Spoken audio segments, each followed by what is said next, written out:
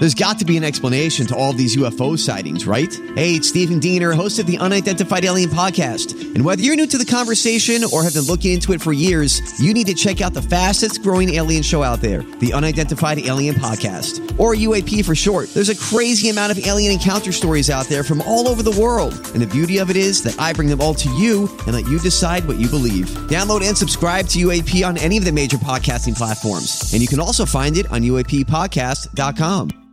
Hi, everybody. This is Adriana Trajani. I'm the host of You Are What You Read. I have the privilege of interviewing luminaries of our times about the books that shaped them from childhood until now. We get everybody from Sarah Jessica Parker to Kristen Hanna, Mitch Albom, Susie Essman, Craig Ferguson, Rainn Wilson, Amor Tolls, you name it, they come, they share. New episodes of You Are What You Read drop every Tuesday on Apple, Spotify, or any major streaming platform wherever you listen to your podcasts. I better go and alert everybody.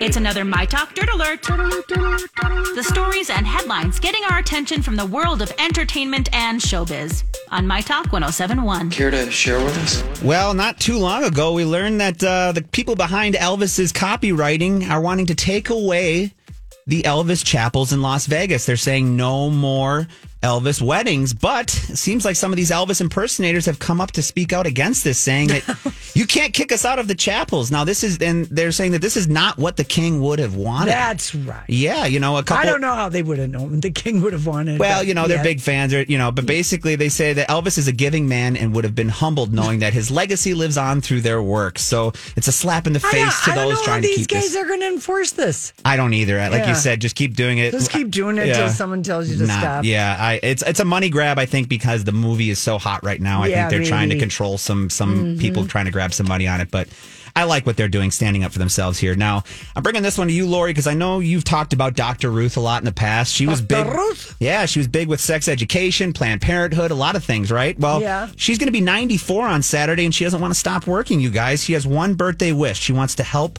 lonely people. She would... Yeah, she wants to. This is actually really cool. Oh, sweet. Yeah, she wants to be the ambassador of the state of New York for combating loneliness. I want to give good advice to people who are lonely. And she said that, this is something that is very prevalent as you get older.